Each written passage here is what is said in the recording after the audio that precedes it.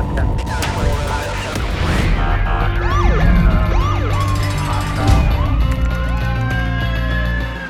to be a street cop. Hey guys, I wanted to shoot a quick message today and share in a message of real resilience, right? Resilience at its core and what it should look like. I was very, very blessed and fortunate to have had interacted with a brother officer from states away from my home state. And unbeknownst to me, it turned out that I had helped him in ways that I hadn't realized by the mere fact that I just reached out to say, hey, how are you? And the fact of the matter is that he had been suffering for some time from depression, alcoholism. He was the unfortunate recipient of adultery. A coworker was hooking up with his wife and hadn't seen his kids. And, the list goes on and on. Did I know about that? No. But what I did know enough was just to say, hey, how are you? How's everything? Just checking in. And, I say all the time, we spend so much of our time, and we should as police officers, in studying human behavior, learning reactions to our presence, et cetera, et cetera. I guess what troubles me is the fact that, when we see these changes in behavior and these manifestations that happen right before our eyes with coworkers, with colleagues, with brother and sister officers, that we swear that we would take a bullet for, yet we can't set aside the 2 minutes that it takes to say, hey, how are you? Well, I come to you today with humility and tell you that, not that I intend to brag, not that I call myself some type of savior, but I'm saying by the mere fact of just reaching out to this officer that I didn't know personally and saying, hey, how are you? Because we had spoken a few times about some different topics, turned out to be a little bit of the saving grace that he needed. And I'm proud to say not only is he doing much better, but the fact that now he knows the value of doing the same and paying it forward, like I always said. So a real brief message today in telling you that leadership sometimes isn't so much taking action when you think you have to.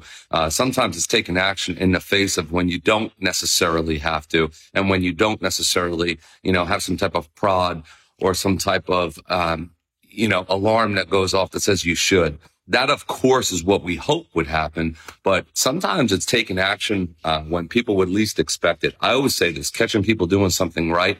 But more importantly, the true definition of resiliency. And that's, looking out for each other, right? Picking each other up. Every once in a while, just giving that, that check-in might be that only opportunity when somebody wants to go ahead and say what they're really thinking or what they're really feeling, and maybe just have that moment of vent session. And that could ultimately turn out to be that session, that minor session that saves their life. If that's not resilience, then I don't really know what it is. I would hope this message resonates with you. I would hope the fact that if you needed somebody to reach out to, whether it's me, whether it's any other member of the street cop staff, we're flooded now with very competent people that you could reach out to, whether it's for professional advice, personal advice, or a blend of the two, which we all know definitely do tend to bleed into one another. I just say holding the line is so much more than, responding to a call and coming together for those situations. We always do that, and we never fail, no matter what any type of negative, light is shed upon us. As well as I do, we never fail to show up.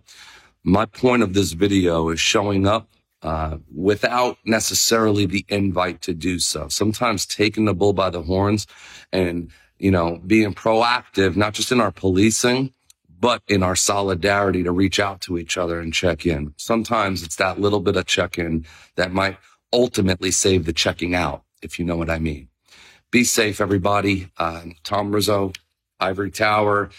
We have so many exciting, great classes coming up. The conference is going to be completely flooded with unbelievable networking and speakers. I can't wait. But again, like I said, I hope that you realize that all of us at Street Cop, from the top down, we all have your best interest in mind. And if any one of us can do anything for you, I guarantee you that you will get a reaction and you will get a response and you will get some sincerity behind it. So be safe, everybody.